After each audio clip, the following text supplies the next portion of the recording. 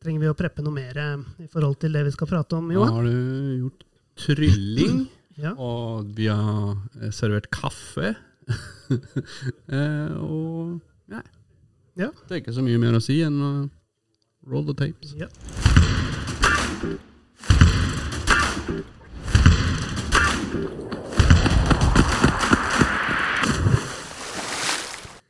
Nå skal vi hoppe inn i et tema som mange er veldig opptatt av i hele Idretts-Norge, nemlig anlegg og behovet for idrettsanlegg. Vi er i Arendal, hvor Norges idrettsforbund nettopp har lagt fram en spennende anleggsrapport. I denne episoden skal vi snakke om anleggsutvikling og bærekraftsmålet sosial bærekraft. Jeg heter Knut Harald Sommerfelt, og er nok litt over gjennomsnittet opptatt av at det finnes nok friidrettsanlegg, mens du, Johan Konradsson, du er jo opptatt av sykkelstier. Ja, for det trenger vi faktisk også. De som vil sykle i skogen, det gjør seg ikke selv. Så det må vi jo også få. Og så vi, men han som var på nyheten i går, han sykla fra Oslo til Bergen. Nei, han sykla ikke, han svømte. Han svømte. Hva synes du om han da? Ja, nei, jeg tror vi skal lemne det, for han kanskje hør. Var anlegget jeg er imponert. Ja. Anlegget hans er norskekysten. Ja. Nei, det var ekstremt. I idretten så har vi jo særforbund som organiserer hundretalls med idretter. Ikke alle trenger egne spesialanlegg, men alle idretter har jo sine anleggsutfordringer. Og det kan vi jo gjøre noe med på tvers av det frivillige og offentlige også. Og derfor så har vi en spesiell gjest i studio her i dag. Det er statsministeren i Viken. Det er deg det, Siv Henriette. Ja, eller jeg bruker bare å kalle meg for sjefen. Sjefen, ja. Nemlig Fylkesrådsleder Siv Henriette Jakobsen. Velkommen. Takk for det, veldig hyggelig å være her. Og i og med at dette er en spesialepisode av Gullvaffelpodden, så har vi bestemt at det også denne gangen skal kåres en gullvaffel. En bonus-gullvaffel som går til, denne gangen så går det til en person som jobber konstant som frivillig. Fått på plass både beach, håndballbaner, tuftepark, kunstgressbane og utvidelse av et klubbhus for et veldig aktivt lokalt samfunn. Men her i Arendal, nå så har det nettopp blitt presentert en anleggsrapport som NIF har bestilt av Vista Analyse. Og hva var bestillingen, Johan? Bestillingen var ganske enkel. Hva skjer hvis vi bygger anlegg for 1 milliard? Hvilken gevinst får samfunnet for det? Det er noe som alle har kanskje haft en oppfatning om, men vi har ikke hatt svart på hvitt. Nei, det har vi ikke, og det er sikkert mange av lytterne nå som er veldig nysgjerrige på denne konklusjonen. Og jeg tenkte at vi kunne høre det fra han som har skrevet rapporten. Det var veldig interessant å høre på dette seminaret som vi har hatt her på Impact Hub i Arendal i dag. Så velkommen til Gullvaffelpodden, Steinar Strøm i Vista Analyse og Gry Haugsbakken i Arbeiderpartiet statssekretær. Steinar, du blir brukt veldig mye i utforsking av samfunnsøkonomiske funn i mange sektorer i det ganske land. Var du glad for å få nettopp denne oppgaven? Ja, det er jeg. Jeg har arbeidet mye med arbeidsmarkedsøkonomi. Og det slo meg at investeringer i idrettsanlegg, som bedrer folkehelse, gjør folk mer fysisk aktive, gjør at de kan få et bedre fotfeste, bli mer inkludert. Det er bra for økonomien vår, og bra for arbeidsmarkedsøkonomien. Og hva er hovedkonklusjonen i rapporten? Hva fant dere? Det vi fant etter å ha koblet data fra det såkalte ungdataregisteret med anleggsregisteret, var at en marginal økning i idrettsanlegg kan kaste noe av seg. 1 milliard investert i anlegg kan gi tilbake 3 milliarder, som er knyttet til at vi har mange generasjoner fremover som kan bruke de anleggene vi lager i dag. Og de lever lenge også, disse folkene. Ja, ikke sant? Ikke minst det folkehelsemessige. Ja. Og vi får tilbake 3 ganger, altså 1 milliard til 3 milliarder. Altså hvis jeg hadde hatt 100 000 og satt inn på en konto med en sånn avkastning, så hadde jeg gjort det om og om igjen. Og så er det noen sånne nøkkeltall da, som jeg la merke til at 1000, altså dette er vel kanskje bare trukket ut for å gi eksempler. 1000 kroner i tilskudd per innbygger gir 3 minutter minutter mer trening, og man jobber 19 minutter mer årlig. Det høres ikke så mye ut. 19 minutter mer årlig i det voksne livet, ja. Nei, det høres lite ut, og det er lite, men det er statistisk signifikant, altså det er utsagnskraftige tall. Men du må huske på at dette gjelder en generasjon med 400 000 ungdommer. Så kommer det en ny generasjon med nye 400 000, litt mer enn 400 000 for befolkningen vokser noe. Og sånn holder vi på i 13 generasjoner fremover. Da ble det store tall av det. Og denne studien viser er vel at det investerer i folk, i det vi kan kalle menneskekapital, gir gevinster som kommer i dag, men også langt frem i fremtiden. For folk, de lever tross alt en god del år, og mange kan utnytte disse anleggene i mange, mange år fremover. Så må vi bygge bredere, der folk bor? Ja, vi finner også at det gir mer avkastning hvis du konsentrerer seg selvfølgelig der hvor folk bor. Det vil være dumt å lage et idrettsanlegg der folk ikke bor. Men det er også viktig å legge til at vi har funnet at ungdom med familier med dårlig råd, eller familier med lav utdanning, der er frafallet noe større enn blant ungdom som har familier med bedre økonomi og bedre råd og bedre utdanning. Og der er det en utfordring for Idretts-Norge, også en utfordring for politikere. Vi peker spesielt på noe som kan være bra tiltak for inkludering og fysisk aktivitet og integrering, altså.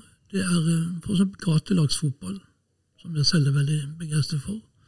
Det favner bredt, og det kan være gode tiltak. Koster ikke så veldig mye heller. Du snakket om noen andre nyttekostnader som ikke egentlig direkte er tatt med i rapporten.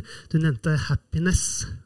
Ja, det er en interessant sak. Jeg er jo ikke akkurat så veldig mye inne i den litteraturen, men det er blitt en voksende litteratur i skjæringsfeltet med økonomer og psykologer, som er kommet til at folk kan la seg begeistre. Og idrett er noe som kan begeistre. Du kan bare se nå, alle folk er veldig glad for at Ingebrigtsen vinner masse gull, selv om de ikke er selv i stand til å løpe så veldig fort selv. Men det som fanger veldig mye interesse i hele verden er jo fotball. Du kan nesten ikke møte en guttunge hvor som helst i verden uten at han vet noe om fotball, og har vært borti en fotball. Og nå er det også slik at jenter er like bra, kanskje i Norge enda bedre enn gutter når de spiller fotball. Dette er inkluderende tiltak, og det gir fysisk aktivitet, og det gir samhold. Så publikum kan altså bli gladere og få bedre psykisk helse av det? Du kan selvfølgelig heie på et lag som taper og taper. Jeg vet jo mye om det siden jeg heier på Brann, men det er noe med begeistring, og du blir opptatt av noe som ikke er et mørke. Så lenge ikke Brann taper, så kan altså dette forlenge både happiness og levealder. En annen som også var til stede under samtalen på scenen i dag, det var deg, Gry Haugsbakken, statssekretær for Arbeiderpartiet. Hva syns du om funnene i rapporten? Jeg synes jo de er veldig interessante, og at de bekrefter det som vi vel både har visst og trodd en stund, at det er altså det å drive med fysisk aktivitet og drive med gøyal idrett, det er kort oppsummert bra for alt. Bra for alt. Hvordan ønsker dere i Kulturdepartementet å ta denne kunnskapen inn i debatten på Stortinget? Vi har jo en av de klareste målene som vi har i Hurdalsplattformen er jo at vi skal lage sammen med idretten en plan for idrettsanlegg. Og det ligger det jo i at vi ønsker å bygge flere og at det skal gå raskere. Så det er liksom den ren sånn konkrete biten vi skal gjøre, at det drar vi i gang nå i høst og snakker med idretten og idrettskretsene, og så skal vi komme tilbake igjen da med en konkret forslag til hvordan vi skal gjøre det. Så hele målsettingen er jo at vi ønsker å få flere med, og vi er jo veldig opptatt av særlig dette her med at vi skal bygge ned barrierene for deltakelse. Ja, så dere skal i gang med en nasjonal anleggsplan da i september. Rett og slett. Kjenner du deg igjen i dette med happiness? Ja, jeg er jo sånn gammel idrettsutøver. Jeg skulle ikke tro det når man ser meg, men drev med stort sett alt som var mest håndball og fotball, men idrett og ski og var innom stort sett det meste. Jeg var innom noen volleyballgreier og i det hele tatt. Og da er jo da jeg tenker at det er ikke alltid sånn at idretten må være for noe. Det holder jo innimellom at det liksom gøy. Ja, nå har vi hørt på både hva Steinar og Gry sa, og hva dine umiddelbare refleksjoner, Siv Henriette? Nei, det høres jo helt åpenbart riktig ut at mer og bedre anlegg bidrar til økt fysisk aktivitet, som igjen bra for folkehelse og levealder og trivsel. Ja. Du en entusiastisk publikummer? Litt forskjellig. Jeg har vært med på, jeg veldig opptatt av kvinnesykling, så jeg har vært med på det som heter Scandinavian Tour, som før heter Ladies Tour of Norway, som nå heter Scandinavian Tour, som kjører bil bak syklistene, så det var veldig spennende.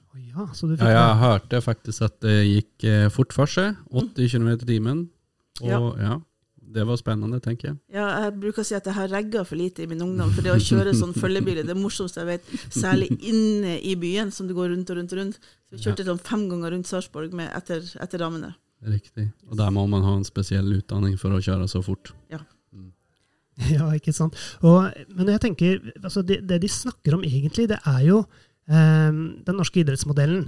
Og internasjonalt så har den blitt rost opp i skyene gjentatte ganger, blant annet i New York Times i forbindelse med norsk suksess i vinter-OL spesielt. Da. Og den peker på idrettsmodellen vår, og at alle har mulighet til å bli med. Så fra et amerikansk ståsted så blir vi gode egentlig da fordi vi ikke fokuserer på å bli gode. Hva tenker du om det, Siv Henriette? Nei, jeg tenker det at det er viktig med anlegg for folkehelse og for trivsel, men samtidig tenker jeg det at det er viktig å diskutere fordelingen av anleggsmidlene ut ifra et sosialt bærekraftsperspektiv. Altså vi vet for eksempel at Gamle Østfold og Oslo har den laveste anleggsdekningen i Norge.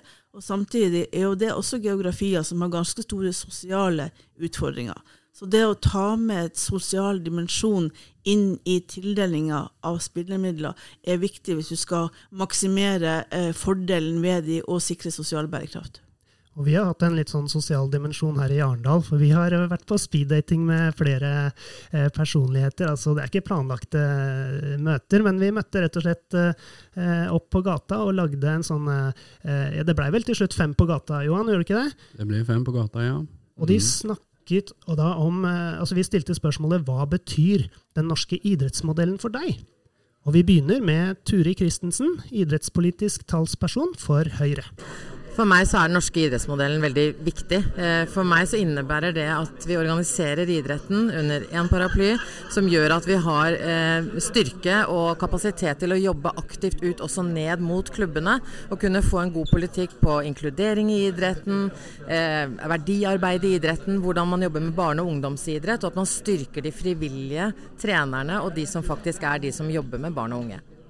Ja, her står vi jo da midt i Arendal sentrum med tidligere ordfører og nå da komitéleder for utdanning i Viken, Tore Oppdal Hansen. Ja, for meg, altså idretten har jo vært med på å gi meg mange gleder opp gjennom mange år. Og spesielt synes jeg ved å være med barna mine, som kanskje har tatt noe større grep om den organiserte idretten enn det jeg har gjort. Men jeg må si, den har betydd mye. Ishockeypresidenten med oss, og hva betyr den norske idrettsmodellen for deg? Nei, for meg og for veldig mange så tror jeg jo den først og fremst betyr at vi har en mulighet til å kunne gi alle en sjanse for å være med på idrettsarenaen og på isflatene for vår del, med en lav terskel, og hvor vi tilstreber oss på å ha et godt tilbud for alle hele veien, hvor målet at flest skal få være med oss lengst mulig. Generalsekretær Stian Slåtterøy Johnsen i Frivillighet Norge, hva betyr den norske idrettsmodellen for deg? Ja, for meg så betyr jo den norske idrettsmodellen at jeg har fått lov til å være med og oppleve idrettsglede, selv om jeg aldri har vært den beste innenfor mitt felt, innenfor fotball eller volleyball eller alle de idrettene hvor jeg har vært aktiv. Og jeg synes at det noe vakkert med den modellen som sier at alle like viktig. Alle skal kunne oppleve idrettsglede, og så viser det seg at det faktisk også veldig bra for de som blir de aller beste. At de har vært tilhørighet i et fellesskap som har vært mer mangfoldig enn at det har vært spisset fra barnealder. Katili, hva betyr den norske idrettsmodellen for deg? Den norske idrettsmodellen viktig for folkehelsa, for aktivitet for alle, og det viktigste med modellen i seg selv, det jo målsetningen om at idrett og aktivitet skal være for alle. Syns du at idretten lykkes med det? Delvis, men det jo noen utfordringer, og utfordringene handler jo mye om mangel på arenaer. Det siste hun sier der, arenaer. Altså anlegg jo den viktigste forutsetningen for at alle skal være med. Og dette må jo skje gjennom et spleiselag mellom det offentlige og frivillige, der samarbeid på en måte nøkkelen. Og Johan, du har jo noen tanker om dette med sosial bærekraft du også, som Siv Henriette snakker om. Ja, det jo et nytt ord for mange, og Viken har jo vist vei gjennom å bruke bærekraftmålene for alle typer planer. Og sosial bærekraft henger i mitt hode, og vi har snakket veldig mye sammen med den norske modellen. Altså den norske modellen på mange måter sosial bærekraft bygd på det, selv da vi ikke visste hva det var, for vi skal være en organisasjon som demokratisk. Vi har mål og verdier om likestilling og like rett til å være med. Altså vi søker oss mot de målene, og det har vi gjort lenge. Så på mange måter så da norska modellen, eller for så vidt skandinaviska, at vi bygger på organisasjoner som gjør noe. Det skaper i tillegg da sosialt kapital. Altså vi skaper tillit fordi vi må samarbeide og snakke sammen med dere politikere, og det har jo en økonomisk verdi også, denne tilliten. Vi så det spesielt under pandemien nå, hvordan vi klarte å organisere og se til at folk stolte på dere politikere, hva dere mente vi skulle gjøre da, fordi vi sa det samme til våre medlemmer. Så der har jo den sosiale bærekraften jo viktig for politikere, den viktig for oss, og den skaper et samfunn. Hvis vi nå klarer å bruke det som et verktøy i en samtale, en politisk samtale, så tror vi at det kan jo uante muligheter, rett og slett. Det sånn at det liksom et nytt verktøy for politikere også, dette med sosial bærekraft, språklig verktøy? Nei, jeg tror det mer en bevisstgjøring av hva vi holder på med, og huske å ta det med i enhver sammenheng. Men dere har helt rett at samarbeid en helt grunnleggende del av både den norske modellen og den norske idrettsmodellen, og vi har vært vant til det, og ikke minst gjennom dugnad, som også et veldig sånn typisk norsk ord, at vi bidrar alle sammen for å få ting til. Men jeg tror det også viktig å ta med i dette at man må også samarbeide om å prioritere. Nettopp. For hvis man ikke prioriterer, så blir det bare en ønskeliste, og så alle fornøyd fordi man står på den lista. Men hvis man tør å samarbeide om å prioritere, så får vi til dette i år som gagner deg og din idrett, og så får vi det til dette neste år som gagner deg og din idrett. Så hvis man tør å prioritere, så tror jeg man får mer til på sikt gjennom også å samarbeide. Det handler om det å liksom stole på hverandre, og den tilliten man skaper ved å for eksempel være her og høre på framlegg av en anleggsrapport, ikke sant? Og det styrker jo tilliten litt ytterligere på anlegg, når vi samarbeider om det.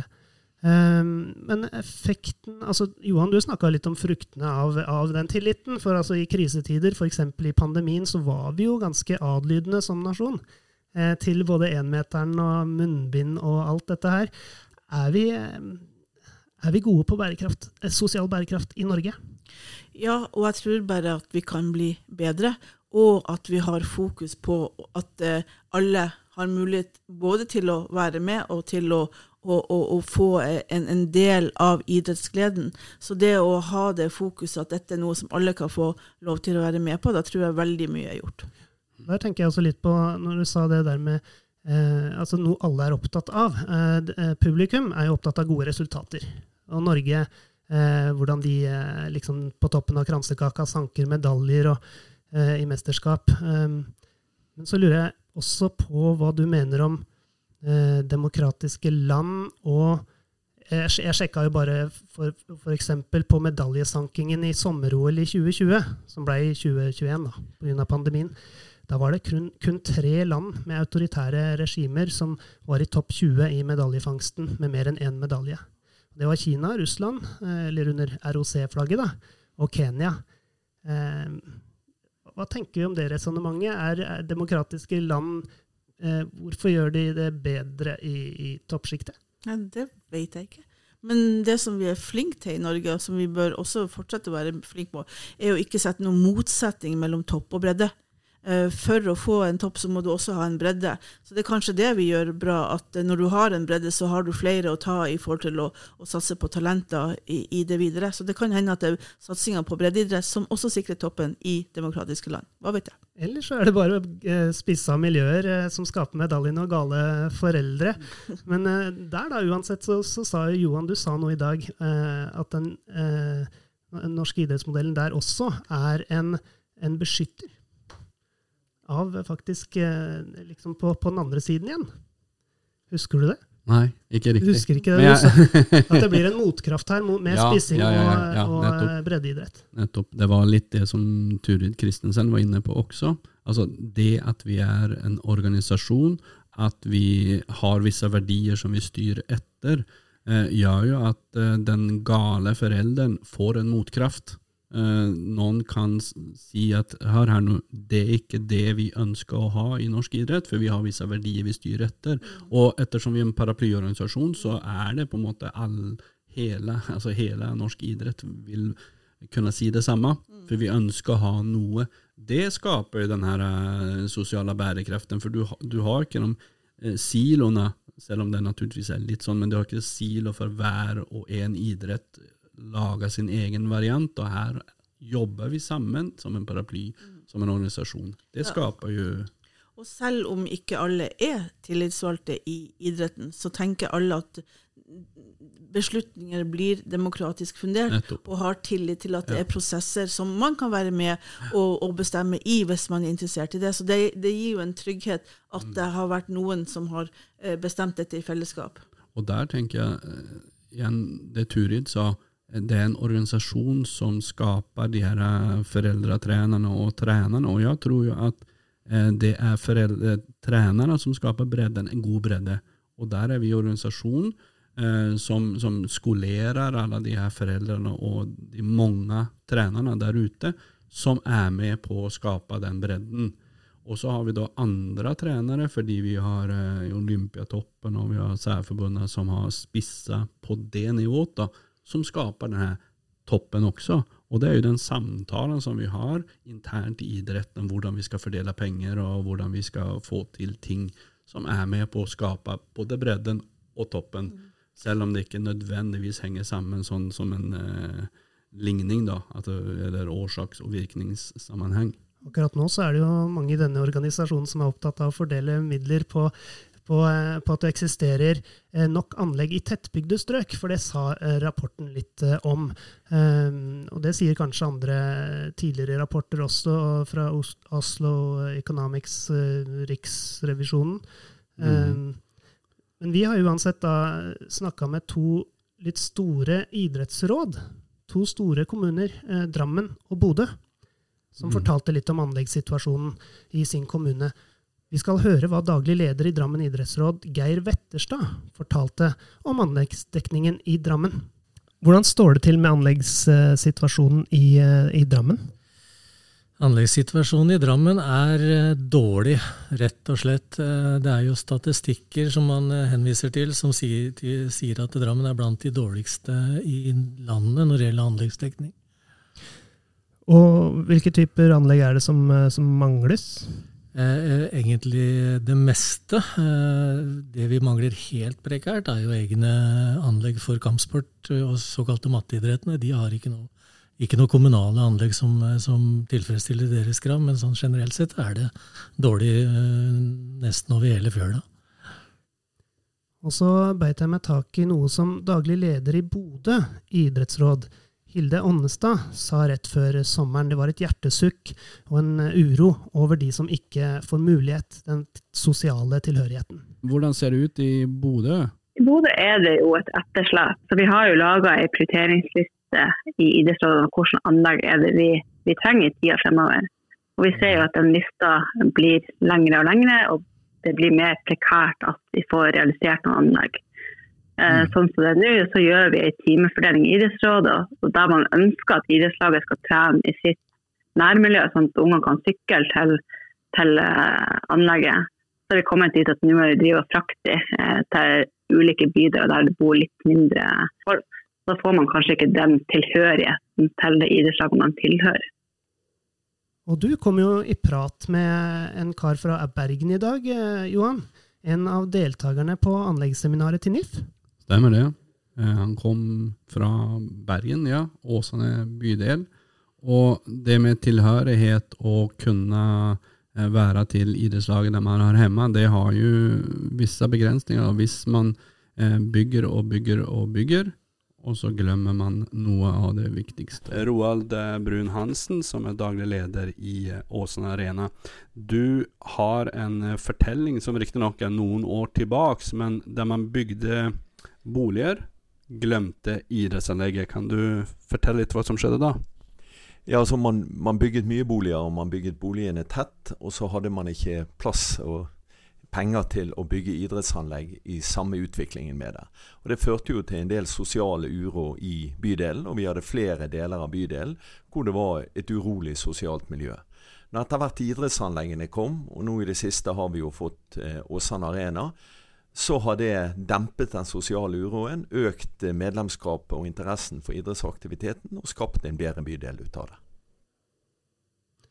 Ja, han sa vel limet.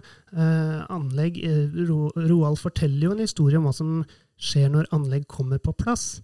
Altså, det skjer noe sosialt der, dugnadsånden, som stimulerer til enda mer aktivitet, og ender opp med en bydel som får et positivt omdømme. Det mye sosial bærekraft her, Siv. Helt klart. Og vi ser jo, eller vi synes det kanskje på tide å stille spørsmål om hvem det som får flest idrettsanlegg? Det slik at de som har mest fra før av, får mest? Kan vi skjene litt til antall anlegg fra før av, til anleggsdekninger I en kommune for eksempel, når vi skal I møte komme spillemidler til den kommunen? Fordi at det jo slik I dag at de som har får enda mer, mens de som ikke gjerne har råd til oss å søke. Så vi må se på fordelingen og sikre I større grad at alle har like muligheter uavhengig av hvor de bor. Spennende. Nå det jo ditt parti som sitter og styrer med den nasjonale anleggsplanen. Det noe du kommer å spille inn og snakke med? Du nikker. Ja, helt klart. Vi har snakket mye med Viken idrettskrets om dette, og de ser jo det samme behovet. Og så må vi jo se hva slags konsekvenser det eventuelt får. Vi må jo ikke stille oss I en situasjon at vi prioriterer noen idretter foran andre, men å se på at alle har like mulighet å se på en bedre fordeling av anleggene for å sikre det, tror jeg veldig viktig. For vi har jo sett det gamle eller nye Østfold en plass, Oslo åpenbart, og vissa deler I Oslo. Og så har vi fra Bergen, hva som skjer hvis man ikke gjør det. Vi har fra Drammen, der det samme behovet. Vi har fra Bodø, og det jo, vi har sjekket litt, det jo stort sett der det bor mest folk, og der det mest tett bebygd. Ja. Der sliter man mest, og det ofte de som har litt dårlige råd også, som Steinar fortalte om, hvis de som faller fra først, også bor. Men litt av utfordringene at spillemidlene gjerne bare 20% av kostnadene ved anleggene, ikke sant? Så de ikke utløsende for anlegg. Det fordrer egentlig at kommunen eller idretten, eller hvem det måtte være, har pengene I seg selv. Ja, akkurat nå det sånn, ja. Ja. Pluss at dette med å samarbeide om anlegg, for eksempel hvis 2 kommuner skulle samarbeide, så det for lite insentiver til det. De får 30% økt spillemidler, men det heller ikke nok til å utløse anlegg. Så spørsmålet er, kan vi se på ordninger som at det som utløsende for flere anlegg, der det for få fra før av? Ja, tenk om det kunne være sånn at en liten ekstra pott, det trenger ikke være spillemidler kommer jo på en måte rett i staten og belaster ikke statsbudsjettet, for det kommer fra Norsk Tipping, at man faktisk bruker noe budsjettpenger. Vi ser nå hvor mye helsegevinst det og hvor mye gevinst det altså jobber litt mer, at det kommer noen budsjettpenger, at noen penger da kommer til fylkeskommunen, som da får bestyre at akkurat der og der og der skal vi ha en spesiell satsing, om de har penger eller ikke, der skal vi satse spesielt. Kunne det være en sånn drømmeløsning? Ja, helt klart. Både å sikre at alle har mulighet til fysisk aktivitet i nærheten av der de bor, men også det at de faktisk har råd til å være med på den aktiviteten. Det jo også en sånn kjempedebatt, men du må sikre begge deler. Nettopp. Og jeg tenkte jo at vi skal gå litt over til denne gullvaffelen vår. For ja, det noen som klarer å liksom tilrettelegge dette og få med flest mulig, både for medlemmene sine, men også da de ytterligere i lokalbefolkningen. Og han forteller jo egentlig selv at dugnadsånden kjernen til mange suksesser for idrettslaget. Og dette bonus-gullvaffelen vår. Vi snakker om en kar som har vært god på dette med samarbeid og sosial bærekraft, og fått til mye i Fredrikstad, både for sitt idrettslag, men jo litt av grunnen jo at han har hatt interesse for idrettsanlegg i en mannsalder, og fått til eksepsjonelt mye. Så la oss høre hvem det Hei, hei! Hei! Vi fra Viken idrettskrets, og i år det jo frivillighetens år, så vi vil gi ut en gullvaffel hver måned til en ildsjel som fortjener det. Og den måneden her så mener vi og klubben din at det deg, med tema som Anlegg. Det var mildt sagt en overraskelse. Tusen takk. Vær så god. Det så hyggelig det var. I verden, ja, det må jeg si. Jeg ble lurt hit i kveld av Thomas. Jeg skjønte ikke hva det dreide seg om i utgangspunktet. Men ikke desto mindre det hyggelig å få det helt uventet.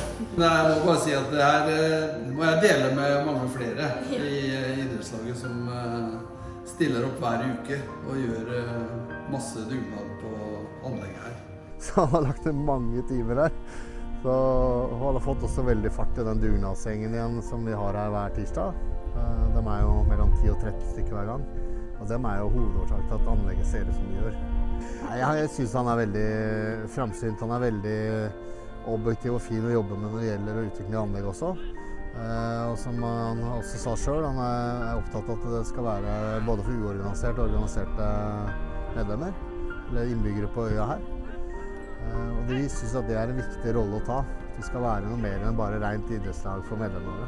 Vi bygde anlegg nå nylig, som i tillegg til at det ble brukt av klubben, så det jo åpne anlegg for øvrig. Sånn som en liten treningspark med apparater bak her, og 2 sandhåndballbaner. Og det har jo vært ekstra moro å se hvor mye de har vært brukt denne sommeren. Både til organisert trening og egen aktivitet. Nå jo ikke det sånn som det var tidligere, at man bygger anlegg nesten utelukkende på dugnad. Den tida jo forbi, tør jeg nesten si. Men det blir jo bygd anlegg allikevel, da.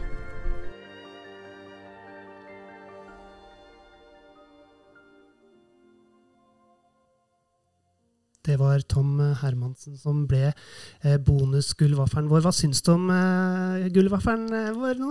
Nei, det jo bare å ta seg... Hva det heter? Det bare å bøye seg i hatten, ikke det heter? Bøye seg i hatten, ja. Ja, for det et nytt begrep. Det blitt innebygd i språket, akkurat sånn sosial bærekraft. Han bygger for alle innbyggerne på Kråkerøy, både egen initiert aktivitet, på en måte med Tuftepark, og så selvfølgelig også for medlemmene. Det jo pri 1, men med sånne idrettslag så det jo lettere å oppnå visjonen vår om idretts- og aktivitetsglede for alle, og noe som potensielt da skaper aktiv identitet.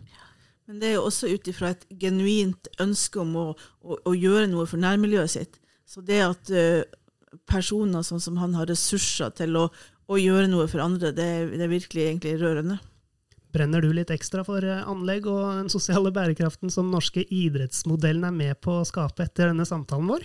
Helt klart, men det engasjementet og den brenningen, den var der fra før av, men det er veldig viktig å snakke om det, og også om fordeling av det, og hvordan vi kan samarbeide bedre og jobbe smartere for å få 1 krone til å bli 4 eller 5. Vi satser på 5. Ja. Tusen takk for alt du har delt med oss her i dag. Vi kjenner jo bare her at du tar dette ekstremt seriøst, fordi du stiller opp, søker etter løsninger, holder deg oppdatert på idretten. Etter alt vi har snakket med deg om da, så har vi jo, kan dette regnestykket med den samfunnsøkonomiske gevinsten bli enda større. Og takk igjen. Gullvaffelpodden sier takk for seg fra Arendal, og vi høres snart igjen.